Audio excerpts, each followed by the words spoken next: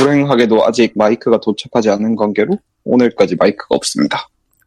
그게 문제가 아니라 볼륨 어떻게 좀 키울 방법 없나요? 지난번에 보셨겠지만 레벨이 너무 작아요. 제가 목소리를 크게 하면 될까요? 그것도 방법입니다만 그 방법밖에 없는 것 같은데. 녹음 앱에 투자를 하시라니까요. 마이크가 안 좋은데 볼륨을 키우면 노이즈만 높아지는 거 아닌가요? 근데 너무 어차피 노이즈는 소프트웨어가 알아서 해준다고 치고. 예. 근데 이미 녹음된 거에서 키우려는 게 더 힘들어요, 원래. 그거야말로 주변 노이즈 다 끌어올리는 거나 다름없으니까. 다 같이. 아하. 그렇군요. 네. 그것도, 지난번에 추천을 해주셨던가? 네, 오디오 하이잭스라고 해드렸죠. 그게 얼마죠? 30불 정도 할걸요? 맥앱 스토어에는 없겠죠, 그건? 네, 이거는 좀 안에 내부 익스텐션이 필요해서. 그걸 좀 훅 건드려서. 59불이구나. 꽤 비싼데? 거의 마이크 하나 값인데? 이건 학생 할인 같은 거 없나? 학생 할증 같은 거 붙일 것 같은데?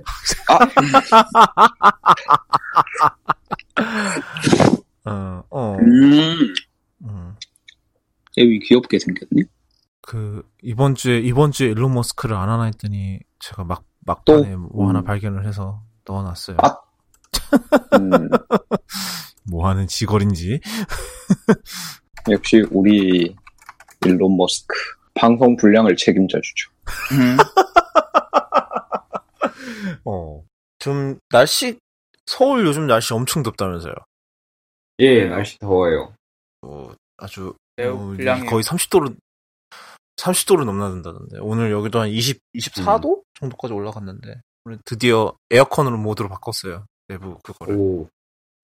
공조기를요? 예, 얼어 죽을 것 같아요. 저도 에어컨이 원래 고장나 있었는데 고쳤습니다. 오. 그거 희소식인데? 네. 근데 아파서 못 써요. 에어컨을 고치는 대신 내 몸이 망가졌다. 되게 심한 등각이야. 네, 완전 손해 교환인데 그건. 등각 교환 수준이 좀 무서운데.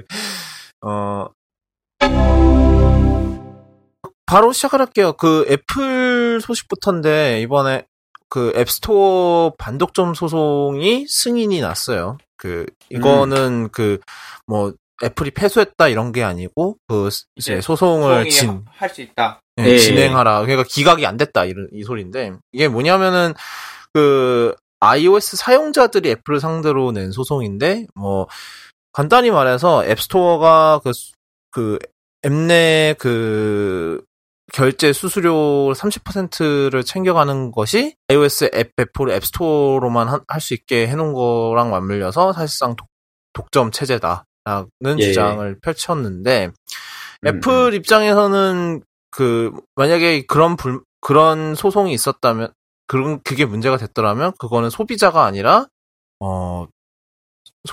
소비자가 아니라 개발자들이 했어야 되는 소송이다라는, 이게 이전에 그런 비슷한 판례가 있었대요. 그래서 판례를 들어서 했는데 이번에 뒤집은 거죠.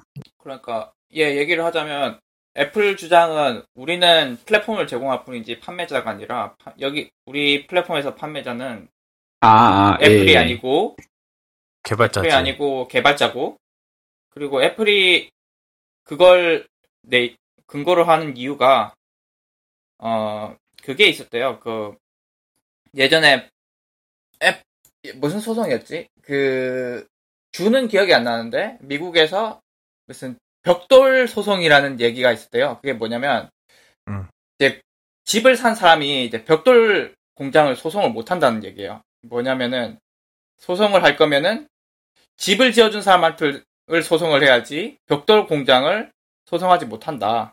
그런 취지의 판례가 있었다고 합니다. 그러니까 만약에 소비자가 직접 우리 집에 벽돌이 망가졌어. 그래서 집을 산 고객이 벽돌 공장을 소송할 수 있게 되면은 난리가 난다. 그러니까 뭐 아무나 다 소송하게 될 거라 하면서 이제 앞으로 벽돌 공장을 소송할 게 아니라 집을 지어주는 사람한테 소송을 걸어야 된다라는 취재 판결을 내린 게 있대요. 이제 애플이 그거를 근거로 너네는 소송을 할 거면 개발자랑 알아서 해라. 우리랑 할 게 아니라. 그런데 대법원이 이번에 판결을 내린 건 뭔 헛소리냐.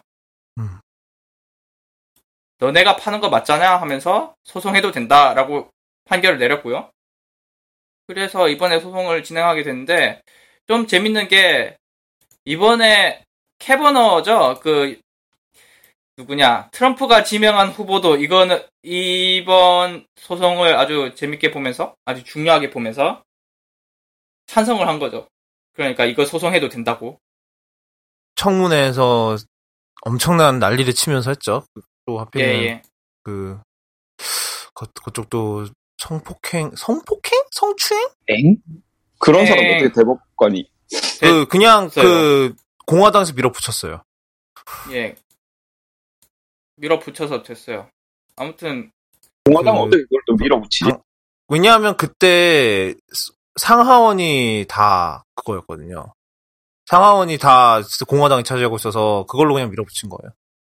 그러니까 작년에 그 중간 선거 이후였으면 꿈도 못 꿀 짓거리인데 그때는 상하원을 다 가져갔었기 때문에 공화당이 그래서 가능했어.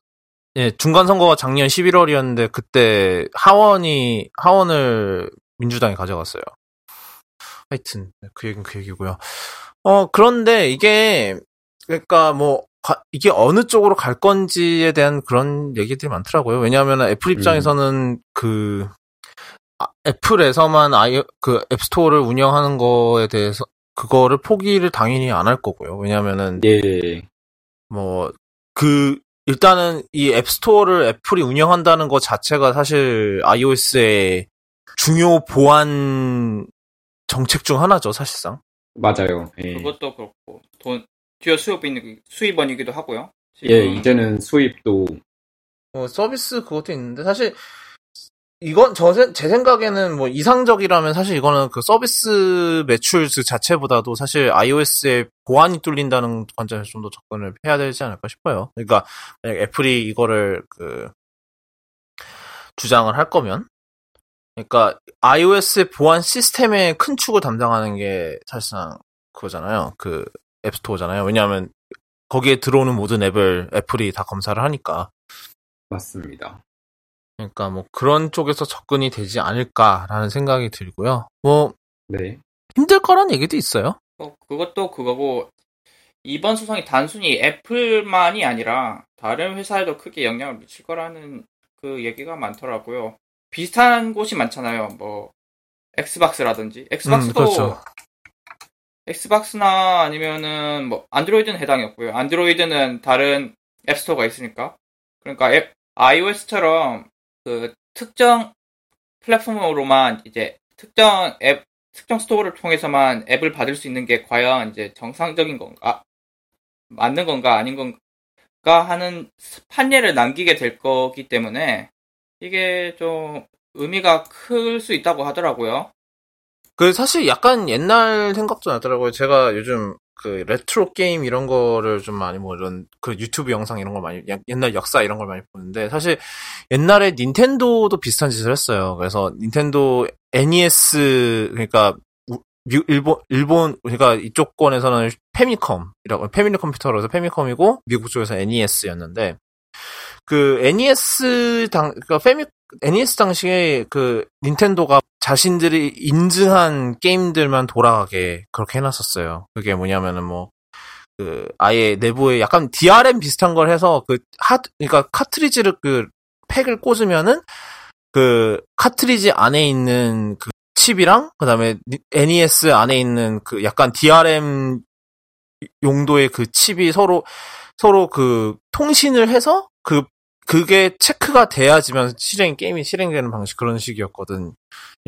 그게 약간 요즘으로 치면은 DRM인데 DRM의 하드웨어 버전이라고 그러죠. 옛날에는 그렇게 소프트웨어 그랬던 적이 없으니까 근데 지금은 뭐 보안 때문이다라고 할 수는 있지만 옛날 같은 경우는 옛날 닌텐도 때는 진짜로 그게 뭐 닌텐도는 그게 바로 그게 품질 보증을 위해서 그 당시에 보안이란 개념이 어디 있어요?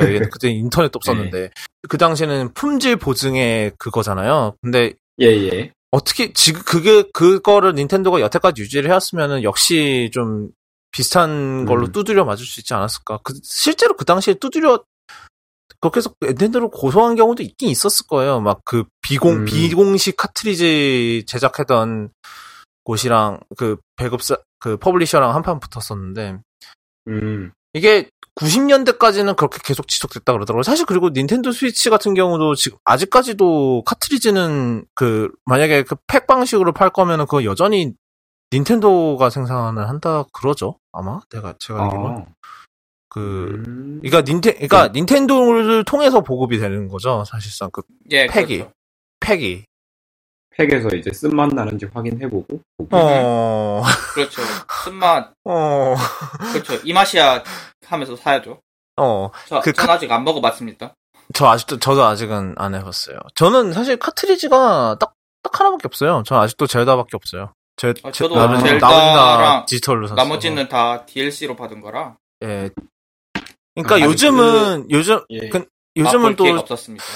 그러니까 이게 만약에 그렇게 생각할 수도 있을 것 같아요. 만약에 앱스토어에서 그게 뚫리면은 그런 지금까지 그런 뭐 좀 극단적인 얘기일 수도 있겠지만 게임 콘솔들의 그런 독점이나 이런 각자의 그 유통 방식이 다 흔들릴 수도 있다라는 생각이 들긴 하더라고요. 요즘 물론 제 아무리 뭐 플스용 게임이라고 하더라도 사실 뭐 그 퍼블리싱은 다른 회사에서 하는 경우도 많고 옛날과는 달리 옛날에는 사실상 예를 들어서 NES 게임이다 이러면은 진짜로 닌텐도가 퍼블리싱을 다 한 거거든요.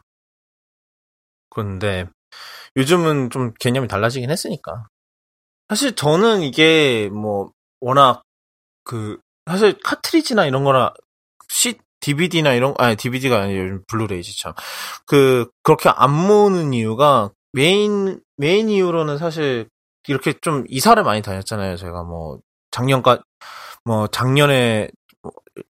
작년까지만 해도 뭐 세인트루이스 살다가 뉴욕 왔다가 막 이러니까는 그러니까 콘솔만 싸갖고 다니는 것도 이사하는 것도 힘들었겠는데 그렇게 막 엄청나게 많은 게임을 그것도 다 싸서 그것도 좀 하니까 차라리 이게 더 낫긴 해요. 디지털로 하는 게. 물론 그 문제는 있겠죠.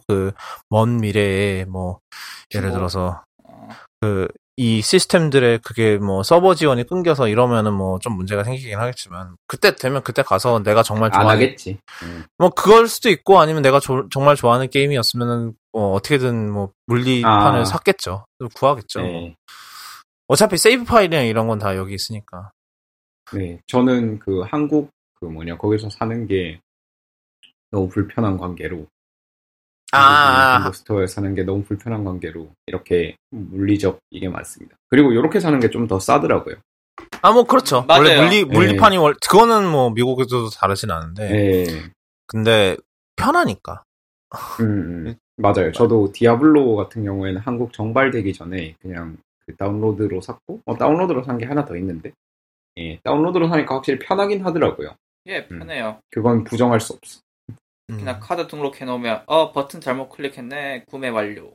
여기 또 게임 수집이 또 다른 게임이라는 분 여기 있네요. 게임 콜렉팅 게임 하시는 분. 게임 또 요즘 대세예요.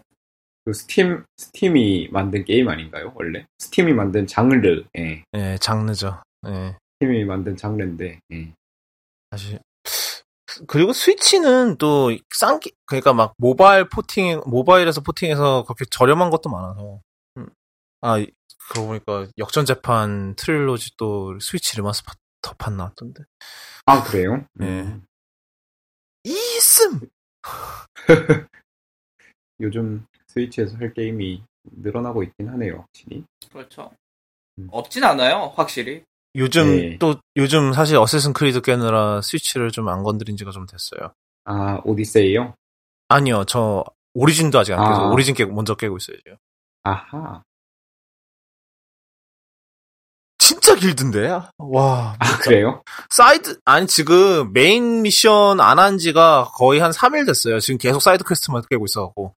아직, 지도도 다 아직 안 풀어서. 저도 스카이림 할 때 비슷한 느낌 받았었는데. 진짜 엄청 스케일을 키워놨더라고요. 예전 어쌔신 크리드랑 다르게. 확실히. 아직도, 지금 오디세이는 훨씬 길다던데? 이게 오리진보다. 아, 그래요? 네. 하여튼 뭐 어쩌다가 게임 얘기나. 우리 얘기한 게 다 뻔하죠. 마음으로. 네, 하여튼 다시 애플 쪽으로 돌아가서 사실 이런 의견도 있더라고요. 사실 그냥 이게 정말로 이 소송이 막장 끝까지 가기 전에 애플이 조금씩 정책을 바꿔가면서 사실상 그렇게 해서 뭐 소송을 죽이지 않겠냐, 뭐 합의를 보든지 해서 그런 식으로 조금 조용히 끝내지 않겠냐라는 얘기도 있고, 사실 소송 기각이 안 된 거에서는 애플을 고소한 고객들 입장에서 승리라고 할 수 있는데, 앞으로가 더 사실 갈 길이 멀다고 봐야죠. 실제로 소송을 하는, 몇 년 걸릴 거고, 뭐 길게는 뭐 10년도 걸릴 수 있고. 그런데 뭐 지금 더 버즈에서 지금 이쪽 변호사를 인터뷰했더라고요. 그래서 하는 말이 있고, 그쪽 들리는 뉘앙스로는 합의를 하기보다는 뭐 애플이 관행을 바꾸는 게 목표라면서 아마 근데 바꿔도 제 생각엔 바꿔도 그 사람들이 원하는 방향의 바꿈은 아닐 것 같아요. 그러니까 원하는 방향으로 바뀔지는 모르겠다. 뭐 그거는 진행돼봐야 알겠죠. 일단 이제 소송이 시작된 거기 때문에. 네, 그렇죠. 어떤 거를 바꾸는 걸 원하는 건지도 잘 모르겠고 사실. 그러니까 아마 이쪽에서 얘기하는 것 중에 하나가 아마 이제 안드로이드처럼 다른 제3자 앱스토어를 안 돼. 그건 당연히 안 될 거고. 그걸 원하는 것 같아요. 왜냐면 지금 쪽 주장 하나가 이 수수료 30% 문제인데, 이게 수수료 30%가 만약에 경쟁 시장이었으면은 불가능한 가격이다. 그러므로 이게 super competitive, 우리말에는 이게 없는 것 같아요. 그러니까 경쟁 시장에서는 불가능한 가격이다라는 논리. 근데 제 생각에는 플레이 스토어도 수수료 때릴 텐데, 구글 플레이도. 그러니까 다른 결제 방법을 막지는 않는다 뿐이지 내부 결제를 쓰면은 그러니까 다르죠. 그러니까 다른 게 복합적으로 걸려서 하는 거면 몰라도 수수료 자체만 때리기에는 그거는 좀 아규먼트가 약해 보이고, 제 생각에는 정말로 만약에 애플이 패소해서 만약에 서드파티 앱스토어를 한다 그러면은 제 생각에는 옛날에 왜 타로했을 때처럼 만약에 서드파티 앱스토어를 막지는 않겠는데 대신에 까시면은 워런티 날라갑니다 이렇게 할 것 같아요. 아마 그런 식으로는 가능하지 않을까 싶은데 모릅니다. 근데 그거는 이제 또 다른 문제를 이렇게 그걸로 왜 워런티 빼가냐. 그러니까. 왜냐하면 제가 아까도 얘기했지만 사실 앱스토어 자체가 iOS 보안 정책 중 하나라, 어떻게 보면 보안 정책 중 하나잖아요. 그래서 제 생각에는 그런 식으로라도 막을 것 같아요. 그러니까 뭐 가능은 한데 우리는 권장하지 않고 만약에 그렇게 하시면은 전적으로 모든 책임은 당신한테 있습니다. 이렇게 갈 거예요. 제 생각에는. 근데 워런티 날아간다 그러면 어떻게 보면 법원 결정에 반발하는 모양새가 되는 거 아닌가요? 약간 그거는 좀 서드파티 앱스토어를 까는 거에 대한 그거는 해야 될 거 아니에요. 페널티를 가야 되니까. 가능할 것 같아요. 지금도 예를 들어 애플이 아니더라도 다른 회사 중에 만약에 해킹을 한다던가 하면은 보증이 날아가는 회사가 있잖아요. 그렇기 때문에 그거는 가능한 부분이라고 생각을 해요. 그리고 애플도 옛날에 탈옥하면은 워런티 날아갔어요. 예, 그거는 이제 애플이 이제 제공한 EULA 위반 그걸로 해서 워런티를 뺏은 거잖아요. 근데 법원에서 그러니까 애플이 앱스토어만 쓰는 거를 EULA로 강제할 수 없다 이런 식으로 판결을 내리게 되면 그 EULA 자체가 불법이. 근데 지금 이게 EULA 관점이 아니라 아예 지금 기술적으로 막아놓은 거잖아요. 사실 그래서 예. 그거는 좀 해석이 다르게 갈 수는 있어요.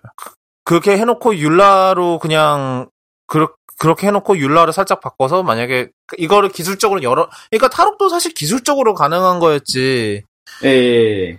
비슷한 그거잖아요, 사실. 요즘 뭐 탈옥의 의미가 없어졌다고는 하나? 옛날과 달리. 맞아요. 요즘은 CD야도 이제 문 닫았다 그랬던가? 예, 문 닫았어요. 예, 문 닫았어요. 예, 올해 초에 문 닫았을 거예요, 그거. 맞아요. 그 뉴스를 봤던 것 같아요. 예. 하여튼 저는 제 생각에는 그렇게 갈 것 같아요. 만약에 이거 진짜로 패소를 해서 간다 그러면은 이렇게 까시는 순간 워런티 날라갑니다. 가 될 것 같아요. 왜냐하면은 이게 애플의 보안 정책 밖으로 나가는 거라서. 예. 왜냐하면 이것까지 워런티로 하잖아요. 그러면 애플한테 지는 책임이 너무 막대해져요. 이거 흡사 어떤 걸 예로 들어야 될까? 옛날에 그 NES 예를 다시 들어서 뭐 만약에 만약에 불법 그러니까 라이센스 되지 않은 게임을 했다가 닌텐도 그 NES 자체가 뭐 완전히 기판이 날아갔는데 예. 그거를 닌텐도에서 보증을 안 해주는 거랑 비슷한 거겠죠. 사용자 그러니까 그게 원인이면 보증을 안 해주는 거는 가능할 것 같아요. 그러니까 사실상 사용자 과실 요즘 말 많은 사용자 과실인 거죠, 사실 어떻게 보면. 그러니까 비슷할 것 같아요. 그러니까 뭐 예를 들어서 뭐 어떤 그런 서드파티 앱스토어에서 뭔가 앱을 깔았는데 뭐 하드웨어를 지나치게 무리를 가하게 해서 하드웨어를 망가지게 했다 이러면은 뭐 그거는 뭐 보증을 거부할 사유가 될 것 같아요. 근데 이제 그런 게 이제 증명이 돼야 된다 뭐 이런 게 생기겠죠? 근데 뭐 요즘 애플스토어 하는 걸로 봐서는 뭐 증명을 굳이 안 해도 될 것 같은데 애플 쪽에서는 뭐 하여튼 그거는 그때 다른 문제인데 제 생각엔 그렇게 갈 것 같아요. 만약에 이거 정말 그것도 정말 패소한다는 가정하지만 사실 제 생각에 이 소송 가려면 한 5년 3년은 걸릴 것 같아요. 네, 3-5년 3년에서 5년? 아마 여기 이제 대법원에서 소송해도 좋다고 시작했으니까 이제 밑에부터 시작하면 이제 다시 대법원 가야죠. 대법원까지 간다고 생각하면 5년? 누군가는 계속 계속해서 항소하고 할 테니까. 왜냐하면 어느 쪽에서 이기든 무조건 어디선가서 항소할 테니까. 예. 항소하고 항고하고 항고가 먼저인가? 소가 뭐고? 항소, 상고 이렇게 됐던 것 같은데. 상소는 저 조선 시대고요. 네, 하여튼 넘어가죠. 지금 저희 첫 번째 주제에서 30분 했어요. 심각하다 오늘.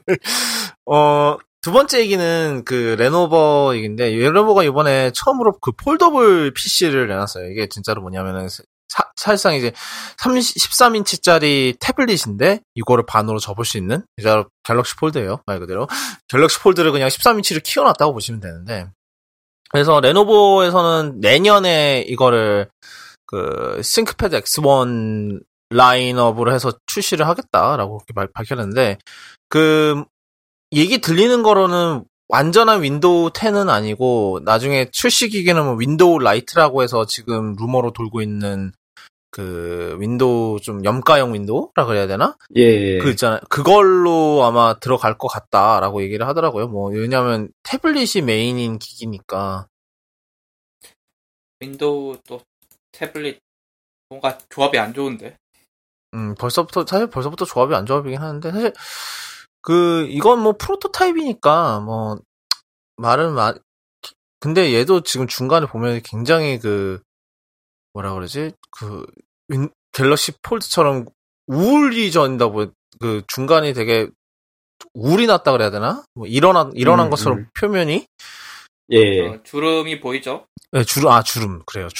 주름이 굉장히 크게 보이고 하여튼 확실히 이쪽이 미래인 건가 아니면은 뭐 그런 생각인 거죠.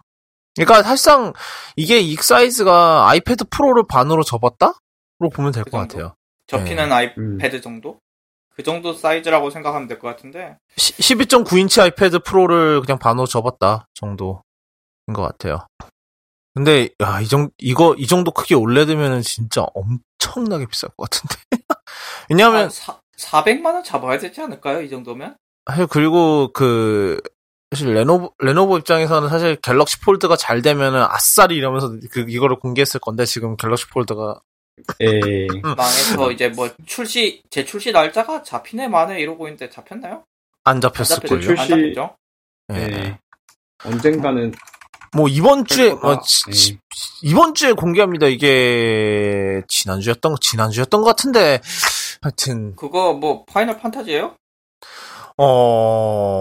걔네들 우리 이날에 출시 날짜 발표할 거임. 출시 날짜를 발표하는 날짜를 발표해요. 그 예고편 요번에 새로 나왔다면서요, 그거는. 맞아요. 안 봤습니다만. 별로 기대는 안 됩니다만.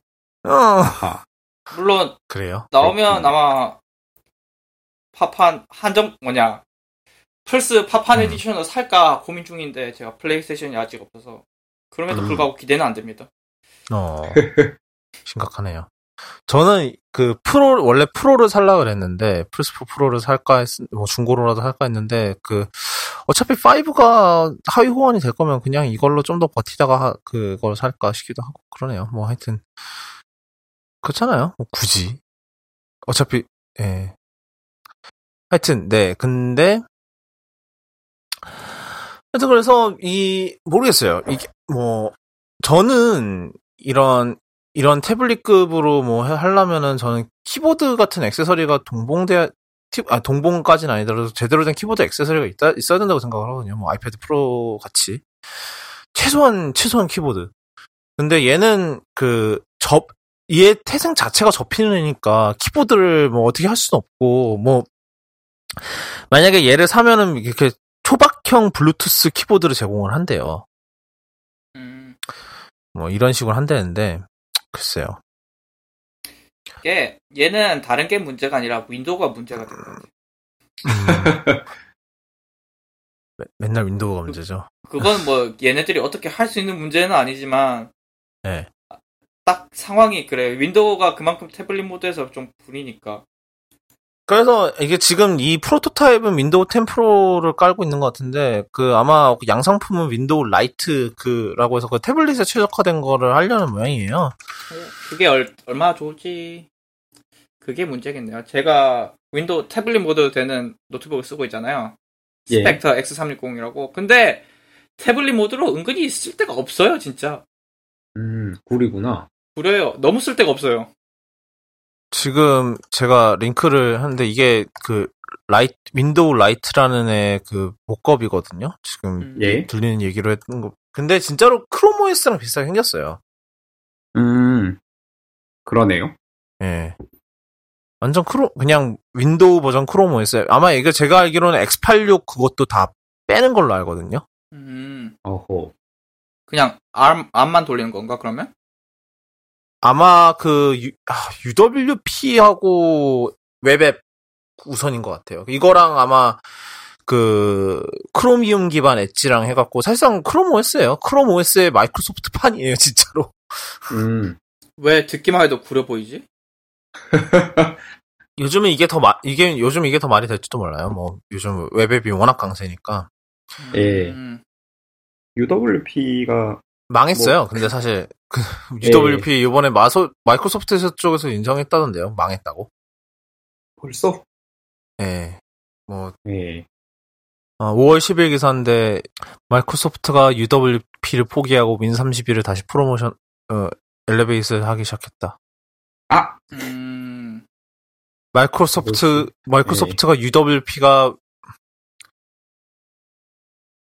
마이크로소프트가 UWP가 윈도우의 미래가 아니라고 인정했다. 미래가 아니라는 말은 지금 그렇다고 현재도 아니잖아? 잘 가요. 하여튼 그래서 아마 좀 고민을 해야 될 거예요. 윈도우 쪽에서는. 일단은 사실 뭐 iOS는 당연히 뭐 iOS 네이티브 앱 있고 크롬 OS도 이제는 안드로이드 가지고 할 수 있잖아요. 뭐 안드로이드 태블릿 앱은 뭐 죽을 맛이긴 하지만 뭐 똥이긴 하지만, 그래도 어떻게든 지지고 복구할 수 있는데, 마이크로소프트는 그 지지고 복구할 수 있는 것도 없어요, 지금. 그렇죠. 윈32로 뭘 할 건데? 윈32를 거기다가 돌렸다가, 암에다가 에뮬레이션을 돌렸다가는 아주 성능이랑 배터리랑 다 장나는 결과를 초래할 텐데, 쉽지는 않을 것 같아요. MS는 확실히 힘들겠네요. 그런 좀. MS는 힘들죠. 네. 그 다음 얘기는, 넘어갔어요. 여기까지 하고.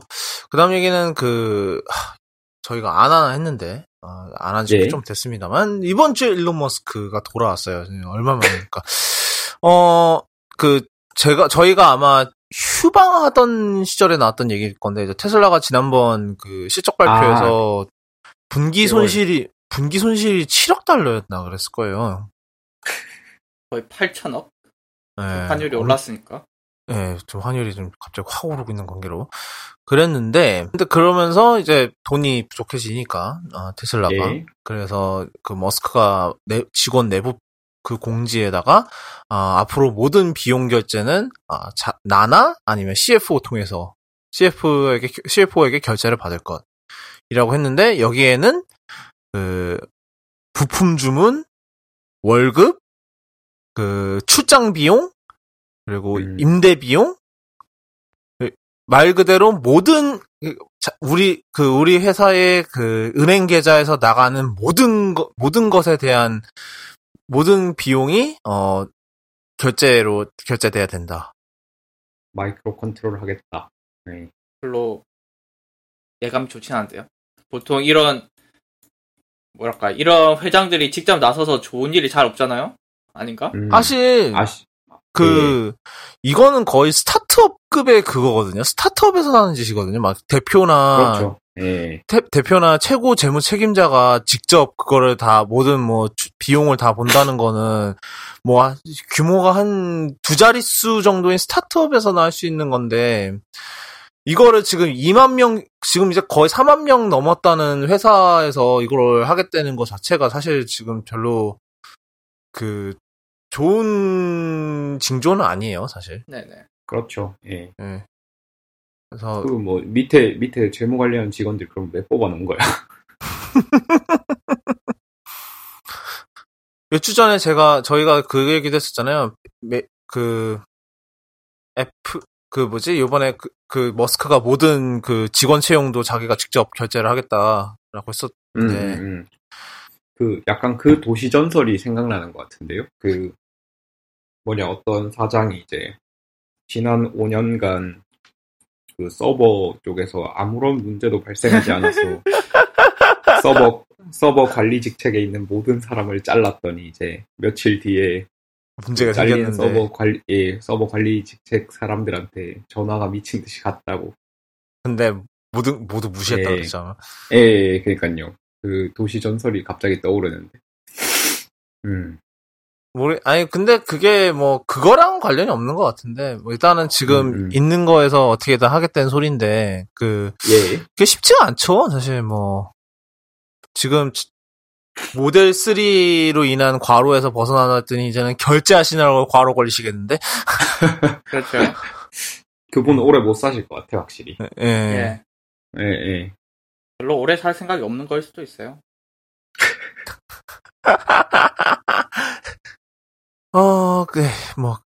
참, 그렇구요. 다음 얘기는, 이게 좀 큰 얘기인데, 이번 주에 우리 트왕상께서, 이제는, 사실 이번 주에 일론 머스크의 후속 세그먼트로 이제, 이번 주에 트왕상을 해야 될 것 같은데, 트왕상이 또, 뭐냐면, 본격적인 무역 전쟁을 또 시작하려는 조짐이에요. 그래서 지난주 금요일부터 관세 기존의 10%였던 그런 중국발 제품 관세를 25%로 인상을 때렸어요. 관세를. 근데 여기에 포함되는 게 일단은 완제품 그런 조립된 그런 스마트폰이나 노트북 같은 그런 제품은 포함이 아직은 안 됐는데 여기에 그 충전기나 아니면은 케이스나 이런 게 들어간대요. 그래서 중국에서 만들어진 케이스나 뭐 충전기나 이런 거가 다 관세가 25% 올라갔다고 해요. 그래서 이게 애플한테 예를 들면 이제 애플의 뭐 그 맥북 프로 충전기나 아니면 아이폰 케이스나 이런 게 관세가 많이 올라갔다는 소리인데 아직까지는 애플에서 가격을 올린 것 같지는 않다고 하더라고요. 그러니까 그 말인즉슨 관세 비용을 일단은 애플이 내고 있다. 애플이 마진으로 이게 아마 즉각적으로 반영되는 게 아니고 아마 몇 주 걸릴 겁니다. 제가 알기론. 원래 10% 관세도 없다 생긴 건데 작년 9월에 생겼대요. 근데 그것도 계속 먹고 여태까지 계속 10% 올라간 거를 그냥 마진에서 그냥 까고 있었다고 하더라고요. 그러니까 애플 입장에서는 그게 큰 데미지도 아니고. 예, 맞아요. 그렇죠. 이게 해봐야 맥북 충전기니까. 맥북 프로가 그만큼 먹었으면 그건 큰 그거였겠죠. 그러니까 그렇죠. 아이폰 어차피 아이폰이나 뭐 아이패드나 맥이나 이런 메인 제품이 아니고. 예. 그냥 어디까지나 해. 뭐 액세서리니까 케이스 뭐 이런 거니까 그 정도 마진은 까먹을 수 있다고 생각을 하는 것 같아요. 그런데 원래는 25%면 조금 얘기가 다를 수 있어요.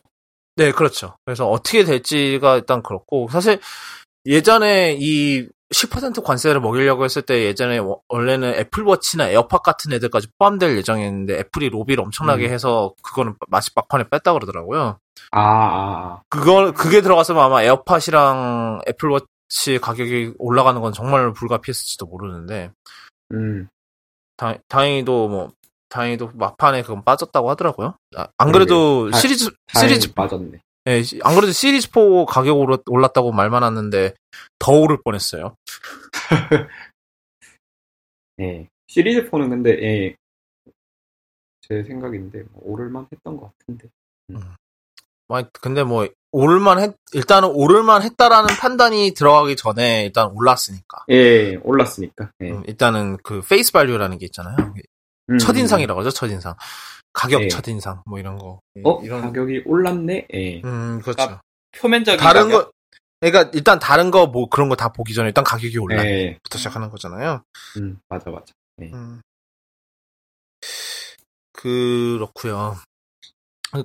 그게 있었고, 그리고 또 다른 걸로는, 얼마 안 된, 이거는 이번 주에 나온 소식인데, 미국 정부에서 화웨이를 거래 금지 기업에 등재를 했어요.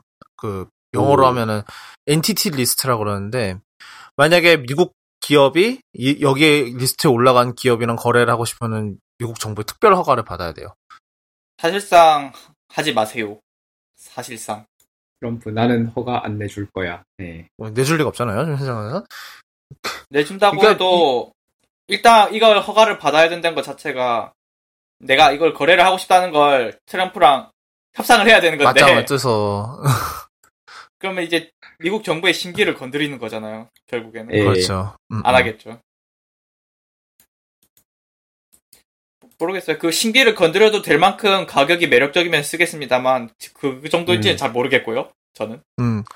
그리고 그래서 이제 화웨이 입장에서 좀 골치 아픈 문제가 많이 발생을 하는 거죠. 왜냐하면 여전히 그 스마트폰이나 통신 장비나 이런 거에서 그 부품의 많은 부분을 그 미국 기업한테서 그거를 공급을 받을 텐데 화웨이 입장에서도 난리가 났고, 그리고 그 화웨이한테 공급을 해주던 뭐 하청업체든지 뭐 공급업체든지 그런 회사들도 뭐 그렇게 큰 사이즈, 만약에 진짜로 화웨이한테 그 부품 공급해주는 것만으로 먹고 살았던 회사라면 완전히 지금 난리가 났죠.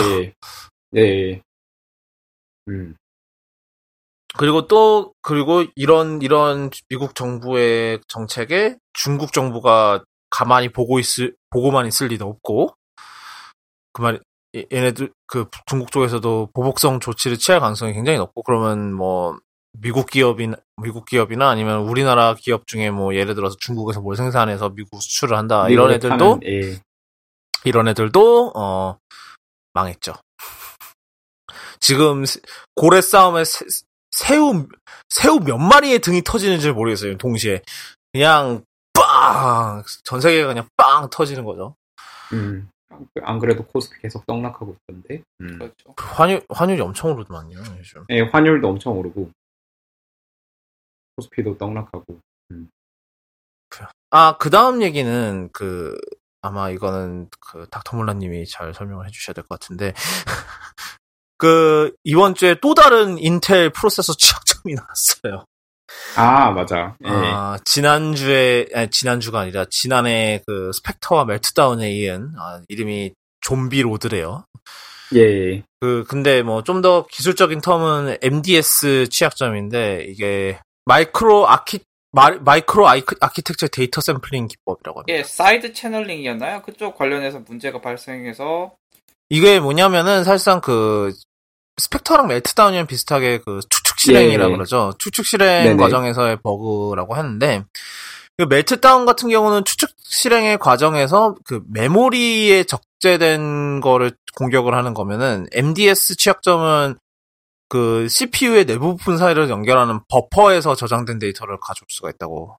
예, 보통 이제 캐시라고 하는데 스펙터나 멜트다운이나 뭐 이번에 나왔던 MDS 이거 전부 다 그러니까 문제가 소프트웨어 단에서 이거를 그러니까 운영 체제가 아니라 그냥 일반 소프트웨어 단에서 이걸 하기가 힘든 게 소프트웨어들은 애초에 가정을 갖고 있어요. 그러니까 내 프로세스의 메모리 공간을 그러니까 운영 체제가 아닌 다른 어떤 그것도 내 프로세스 안의 공간을 볼 수 없다. 내 프로세스는 독립돼 있다. 요거는 모든 소프트웨어 개발자들이 가정하고 개발을 하는 내용이거든요. 그러니까 그 프로세스 안에 메모리가 공격받는다는 가정이 있으면 그냥 뭐 어떤 소프트웨어든 개발을 못 하는 게 아닌가요? 예, 그러니까 그거는 거기에 대해서는 소프트웨어 개발자들이 뭐 대응할 수 있는 그게 없어요. 뭐 자기네 물론 이제 스택 메모리 뭐 옛날에는 그런 걸 활용해서 공격을 했기 때문에 물론 그런 것도 이제 메모리 위치를 막 바꾸고 하는 방식으로 또 그걸 하긴 하지만 결국 이제 어쨌든 간에 자기 메모리 영역이 남에게 이렇게 침범당하면 그건 일반 소프트웨어 개발자가 뭐 어떻게 보안을 강화시켜서 막기는 굉장히 어려운 거고 그래서 요거를 이제 하드웨어 단에서 잘 해줘야 돼요. 그러니까 하드웨어 단에서 요게 뚫려서 보인다? 그러니까 뭐 소프트웨어적인 뭐 공격이 아니라 하드웨어적인 공격에 의해서 뚫려서 보인다? 그럼 이제 그거는 소프트웨어 개발자들한테는 뭐 악몽 같은 얘기고요. 그러니까 요거는 하드웨어와 소프트웨어 사이 약속인 거죠. 그러니까 하드웨어가 우리는 요렇게 돌아간다 하면서 명세를 제공하면 그대로 돌아야 되는데 그 보안 기능도 그렇게 돌아야 되는데 그게 깨진 거예요. 그래서 엄청 귀찮은 건데 이게 하이퍼스레딩이라는 게 한 코어 안에 사실 레지스터 이런 세트가 2개 들어가 있는 거거든요. 지금 하이퍼스레딩 같은 경우엔. 그래서 원래 이제 저희가 컴퓨터를 쓸 때 프로세스들을 굉장히 많이 띄워놓고 쓰잖아요. 지금도 이제 맥 쓰시는 분들은 이제 활성 상태 보기 들어가시거나 윈도우즈 쓰시는 분들은 컨트롤 알트 딜리트 눌러서 보시면 프로세스가 엄청 많이 떠 있을 거예요. 근데 이제 아마 사용하시는 코어는 많아봐야 8개. 그러면 하이퍼 스레딩이 켜져 있어도 16개잖아요. 근데 적어도 16개보다는 많은 프로세스가 떠 있을 거거든요. 그래서 이제 요 프로세스들이 CPU를 번갈아 가면서 이렇게 다다다닥 붙잡게 되는데 이제 그 과정에서 왔다 갔다 하면서 얘네들이 이제 매우 빠르게 왔다 갔다 하면서 처리가 되기 때문에 저희는 모든 프로세스가 동시에 돌아가는 것처럼 보이지만 이제 실제로는 분할해서 이제 분할해서 이제 빠르게 처리되는 뭐 그런 방식으로 돌고 있는데 이때 이제 그 성능 손실을 줄이고 하기 위해서 하이퍼 스레딩이라는 기술이 있는데 이제 하이퍼 스레딩으로 올라온 애가 같은 스레드에 있는 애의 캐시를 볼 수 있다? 이거는 소프트웨어 개발자들은 상상도 못하는 그런 끔찍한 일인 거예요. 이거는 굉장히 문제가 되고요. 뭐 애플이 그래서 이 문제를 근본적으로 해결하면 이제 큰 성능 저하가 있을 수 있다. 뭐 이런 식으로 말을 했던데 보안 패치를 이제 내면 이제 이번 주에 배포된 10.14.5에 기본적인 패치는 돼 있다고 하지만 이게 완벽하게 MDS 취약점 공격을 막아주지는 못한대요. 그래서 이거를 완벽하게 막으려면은 하이퍼 스레딩은 끄셔야 됩니다. 되는데. 그래서 그런지 이번 세대 제품들 중에는 하이퍼 스레딩이 많이 빠져 있죠. 뭐 예. 그래서 이번 애플의 자체 내부 테스트에 따르면은 만약에 하이퍼 스레드를 끌 경우 최대 40% 성능 감소가 있을 수 있다. 예. 물론 이거는 뭐 하시는 작업의 뭐냐에 따라서 다 다릅니다. 예. 이게 사실은 그 OS별로 이게 대응 방법이 다 달랐다고 그러더라고요. 일례로 크롬 OS 같은 경우는 아예 그냥 하이퍼 스레딩을 기본으로 꺼버렸대요. 왜냐하면은 크롬북이라는 그 크롬 OS 성격상 하이퍼 스레드가 필요한 경우가 많지가 않기 때문에. 예. 그래서 아예 하이퍼 스레딩을 기본적으로 꺼버리는 걸로 갔는데, 윈도우나 맥OS 같은 경우는 그거를 무작정 끄면은 너무나도 큰 혼란이 초래될 가능성이 높기 때문에 일단은 기본은 켜놓고 사용자들의 그 재량에 따라서 켜고 끄는 거를 하기로. 맞아요. 예. 예. 그러니까 방금 말씀드린 것처럼 엄청나게 많은 프로세스가 있기 때문에 하이퍼 스레딩이 켜져 있고 꺼져 있고는 성능에 영향을 꽤 줄 수 있습니다. 그러니까 CPU 어떤 한 프로세스가 CPU의 자원을 모두 활용하는 게 아니기 때문에 그런 경우에 하이퍼 스레딩이 효과가 있거든요. 그렇게 생각을 해보면 그러니까 물론 이제 하이퍼 스레딩을 40%라는 거는 하이퍼 스레딩을 정말 잘 활용하는 케이스였을 경우, 그러니까 모든 CPU의 자원을 각각 얘가 안 쓰는 부분을 얘가 쓰고 또 얘가 안 쓰는 부분을 얘가 쓰고 이런 식으로 이상적으로 하이퍼 스레딩이 동작했을 경우를 가정한 거고요. 예. 그게 아닌 경우에는 이제 그렇게는 안 되겠지만 어쨌든 성능 하락이 있을 것이다. 지금까지 사실 인텔이 i5랑 i7 급 나누기를 하이퍼 스레딩으로 했었거든요. 그렇죠. 하이퍼 스레딩이랑 막 이런 것들로 했었는데 참 모든 i7이 i5가 되는 순간이에요. 예, 그러니까 기분이 굉장히 나쁘잖아요, 그러면. 그렇죠. 내가 이러려고 i7 샀나. 자괴감 드는 거죠. 네. 예, 그렇죠. 들고 괴롭겠죠. 예. 그래서 이 와중에 AMD는 이 문제에 해당이 없는 것 같죠, 현재로서는. 지금 그 보안을 발표한 쪽에서는 AMD는 언급을 아예 안 하고 있는 걸로 알고 있어요. 그 하이퍼 스레딩이 없지 않아요, AMD는? 비슷한 게 있긴 아니에요. 있어요. 그 하이퍼 스레딩이라고 부르진 않고요. 이름이 그러니까, 다르지만 있긴 있을 겁니다. 예. 애플이 레티나 디스플레이, 그 다른 회사가 고해상도 디스플레이를 레티나 디스플레이라고 안 부르는 것처럼 하이퍼 스레딩 자체는 이제 인텔의 아마 고유 마케팅 용어. 인텔의 그 마케팅 용어인 거고, 그 원래는 SMT라고 그 기술 자체를 가리키는 용어가 있어요. 예, 있어요. 제가 지금 라이젠 5 2600인데 이게 코어가 6개잖아요. 이 제품의 경우 윈도우 작업 관리자에서는 지금 CPU가 논리까지 해서 12개로 잡히고 있거든요. 있어. 예. Simultaneous Multithreading이라고 원래 그거를 가리키는 그 용어가 있어요. 그러니까 하이퍼 스레딩은 원래 한 코어에 2개가 돌아간다. 이것도 사실 그 고정관념이고, IBM 같은 경우에는 요 SMT가 한 코어에 뭐 4개 스레드 뭐 이렇게도 되는 걸로 알고 있거든요. 그래서 예, 그렇습니다. IBM은 사실 한 코어 성능이 인텔보다 훨씬 높기 때문에 그 파워 PC 얘기한 거죠? 예, 지금 이제 서버에만 쓰이고 있는 그 파워 PC를 말씀드렸습니다. 예, 하여튼 뭐 인텔의 업보라 그래야 되나요, 이거를? 업보라고 하면 괜찮을 것 같은데요. 네, 업보 부메랑 같이 계속 돌아오고 그렇죠. 있죠. 14나노 열심히 갈고 닦으면서 보안 너무 신경 안 썼다. 그런 업보? 아니 그 14나노 갈고 닦으면 보안이라도 신경 써야지 뭐 한 거야.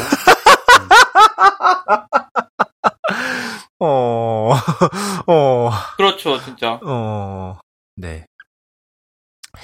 그 다음 얘기는, 그 원플러스 7 프로 얘기인데, 이번 주에 나왔어요, 얘도. 그, 원플러스가 아시는 분은 아실 거예요. 사실상 플래그십 킬러라 그래서, 그 플래그십급 스펙의 스마트폰을, 반값이나 아니면 훨씬 더 싼 가격에 내놓는 곳인데, 이번에 그 신형 원플러스 7 프로를 내놓으면서 가격을 $670로 매겼는데, 역대 최고 가격의 원플러스긴 하지만, 여전히 갤럭시 S10이나 아니면은 아이폰 XS나 얘네들이랑 비교를 하면 싸긴 싸죠? 당연히 싸야죠. 예. 비싸면 누가 사겠어. 예. 근데 여기서 나왔던 논란 중 하나가 뭐였냐면은 그 방수 관련 논란이에요. 그래서 원플러스 측에 따르면 원플러스 7 프로의 생활방수가 데이터가 됐어요. 그게 사실 많은 사람들이 믿기가 힘들었던 부분인 게 IP 등급이 없죠. 아니 그게 문제가 아니라 일단은 그 팝업 카메라예요. 그래서 얘도 그 갤럭시 A 뭐였죠? 걔처럼 아니요 그거 걔는 돌아가는 애고 얘는 아예 얘는 그냥 여기서 이렇게 잔망경처럼 띡 나왔다가 띡 들어가는 애고 예. 그러니까 제가 말씀드렸던 부분은 이제 구동부가 있으니까 물리적인 구동부가 있으니까 예. 그래서 방수가 된다고 하니까 사람들이 못 믿었는데 근데 문제는 원플러스가 IP 수치를 안 줬어요. 그러니까 정식 인증 수치를 발표를 안 했는데 그 이유가 이거 인증을 받으면 그 폰 가격이 $30 올랐을 거다라고 주장을 했어요. 그래서 인증을 안 받았다. 그리고 어차피 인증을 받아도 그 워런티에서 침수 피해는 사상자 과실로 빼는데 굳이 뭐 할 필요가 있다라는 생각을 안 했다라고 했는데 근데 요번에 이 원플러스 얘네들이 광고 모델로 로버트 다우니 주니어를 기용을 했단 말이에요. 로다주, 예, 아이언맨. 근데, 사실상 지금, 로다주가 작년에 수입 2위였대죠, 아마? 와우. 1위가 누굴까요? 1위요? 글쎄요. 누굴까요? 제가 이쪽은 완전 문외한이라서. 피카츄였어요. 예. 뭐 그럴 수 있죠. 인정합니다. 피카츄였고 데드풀이었어요. 라이언 레이놀즈가 1위래요. 하여튼 그런데 하여튼 이러나 저러나 세계에서 가장 돈을 많이 버는 배우 2위인 사람을 고용을 한 거잖아요. 네. 돈이 엄청나게 들었겠죠? 네, 들었게 비쌌겠죠. 제 생각엔 이게 방수 인증 받는 비용보다 이게 더 비쌌을 것 같은데. 한 10번은 받고도 남지 않을까? 10번이 뭐냐? 한 100번? 그거, 만약에 방수 인증 받는 비용이 30 때문에 폰 가격이 30% 오를 거라면은, 로다주 기용하는데 드는 돈 때문에 폰 가격이 얼마나 올랐을까요? 못해도 한 $50, $60 오르지 않았을까 싶은데요? 이미 그만큼 올랐으니까 더 올릴 수 없다. 그러니까 어느 게 먼저 우선권이었냐의 문제죠, 사실. 방수 인증이 먼저냐, 로다주가 먼저냐. 약간 어려운 문제긴 한데 일단 팔려고 판매량 생각하면 로다주가 먼저인 것 같긴 해요.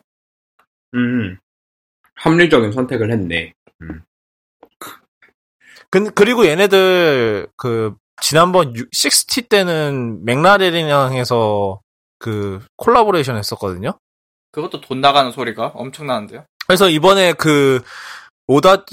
기사 보시면은 로다주가 폰을 들고 있는데 그 뒤에는 맥라렌 슈퍼카가 있어요.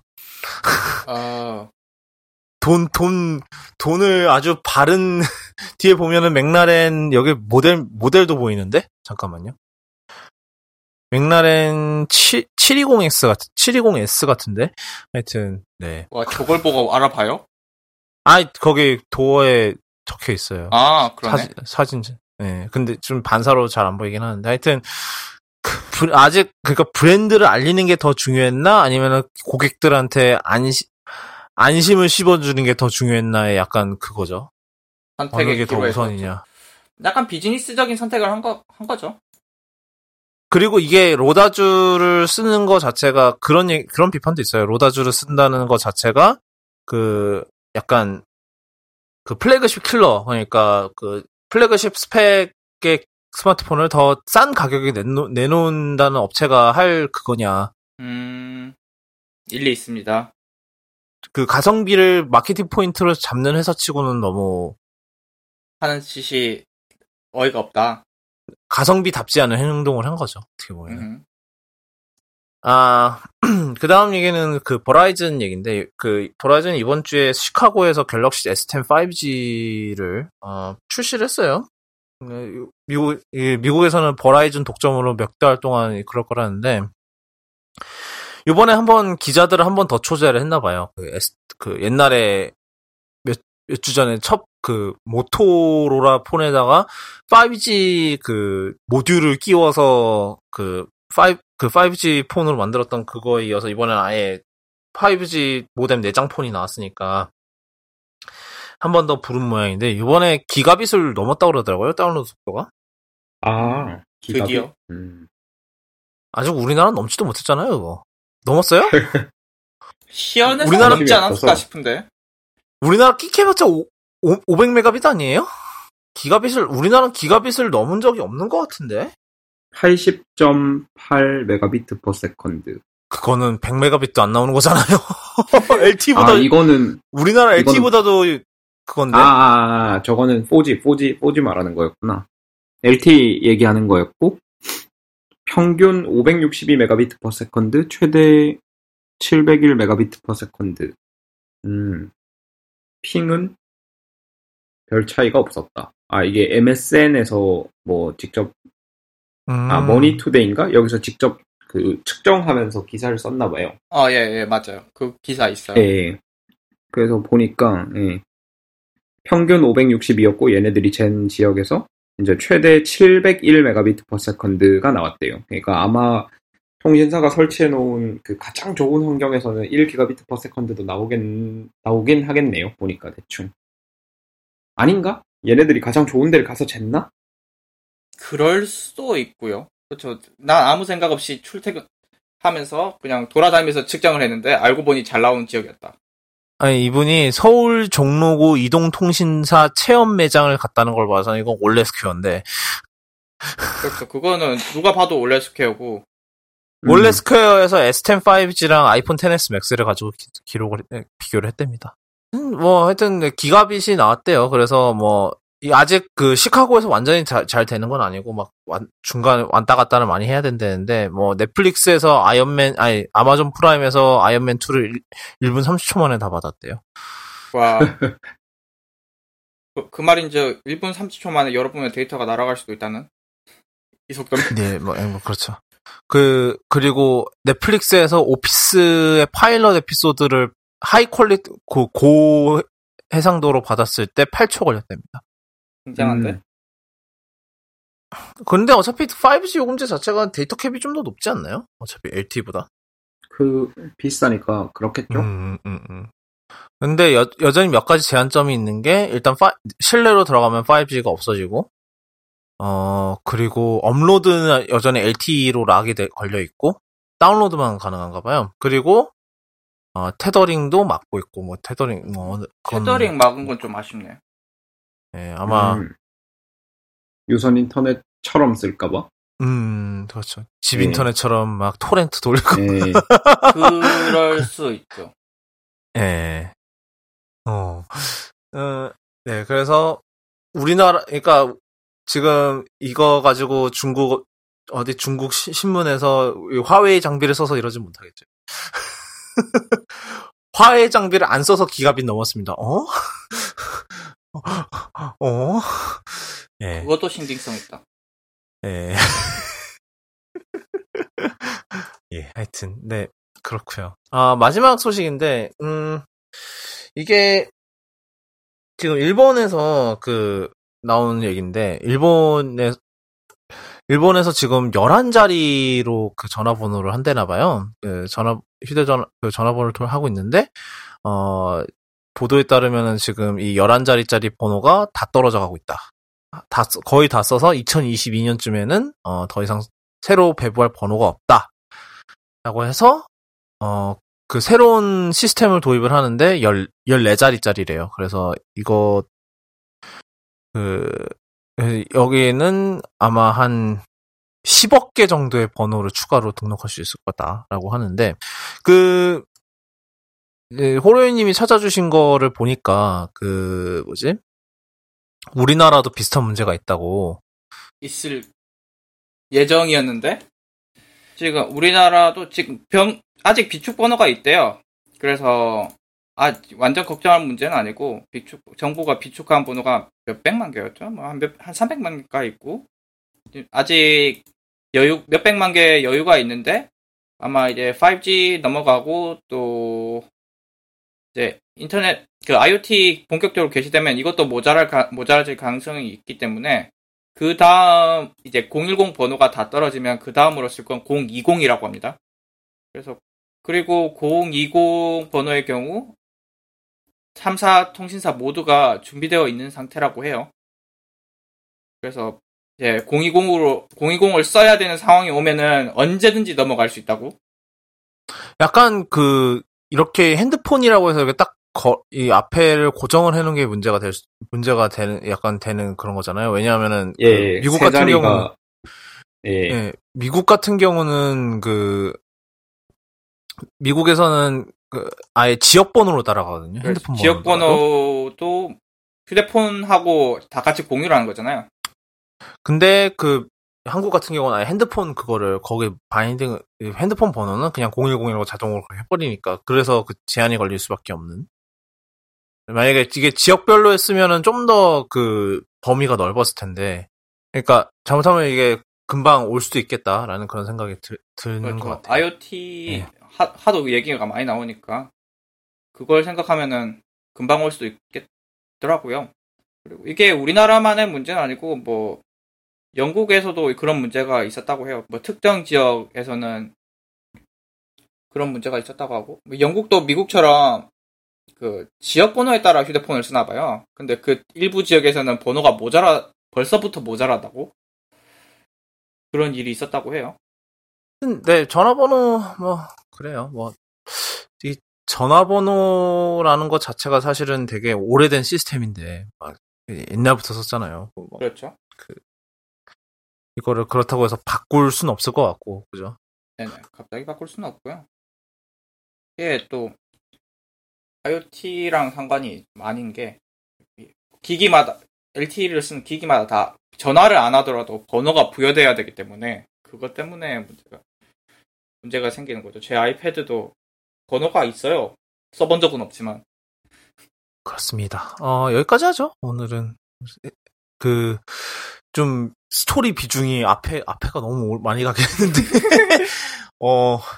하여튼, 네, 슬슬 마무리 지을까 합니다. 오늘은 좀 그러다 보니까 짧았는데, 저희 쿠도캐스트는 아시다시피, 애플 팟캐스트나 저희 RSS 주소를 통해서, 구독을 해주실 수 있고요. 오늘 나왔던 내용은 kudokun점/cast/081로 들어오시면은, 관련 기사 다 올려놓으니까, 참고하시면서, 들어주시면 되겠습니다.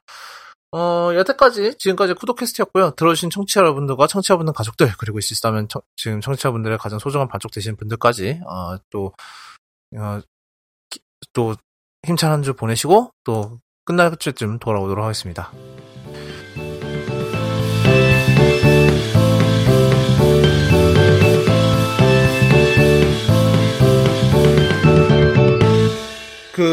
옛날에 요즘 전기 스케이트보드를 만든다는 곳에서, 이번에, 전동 킥보드를 내놨는데, 가격이 1,600불이에요. 네. 근데, 파워가 모터 파워가 엄청 좋아서, 샌프란시스코의 언덕길도 오를 수 있다고. 그거 좀 굉장한데? 그거, 내 프리우스도 힘들어했는데? 그걸 스케이트가 한다고? 네.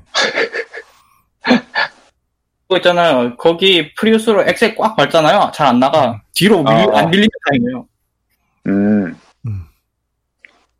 네, 그럴 수 예. 네, 하고 있었는데, 나는 분명 엑셀을 꾹 밟았는데, 분명 타이어 스키드 소리는 나는데 안 나가니까 깜짝 놀래가지고.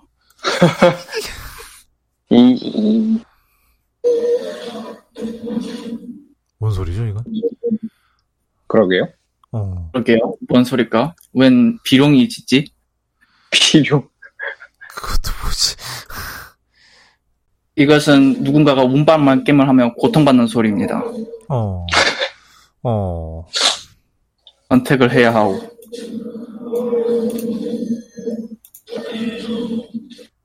설마 돌게임 그건가요? 네. 돌게임. 나 200위권 찍는 게 목표였는데, 떨어졌어. 오늘 엄청 빨리 갔다. 400위. 돌게임이요? 네. 400위까지 올라갔었는데 떨어졌어. 사기당했어. 요즘은 무슨 사기를 치나요? 무슨 직업이? 무슨 사기 쳐요? 뭔가 이상한데요. 그 옛날에 사기 치는 직업들 좀 비보병벌 노수봉티 할 때가 쩔었는데. 보정놈들이 세 번째 턴에 88짜리를 내요. 엄청난 사기죠. 그걸 감당할 수가 없어. 좀 전략적인 게임을 하지 않을래? 왜 명심만 때리니? 이거 명심만 때리는 게임 아닌데? 저런. 너무하네. 요즘 애들이 싸가지가 없어. 그래. 양심도 팔고 막 보면은 머리 날 털도 양심에 난 것 같아. 근데 양심은 항상 하스톤에서 양심 파는 애들 항상 있었던 것 같은데. 그러니까. 예. 아니 어떻게 사람이 저딴 플레이를 하지? 뭐죠? 아니 어떻게 사람이 저래? 명치. 사실 다음 턴에 안 죽네. 다음 턴에 내가 19분의 1 확률로 그 카드를 뽑으면 너 죽어.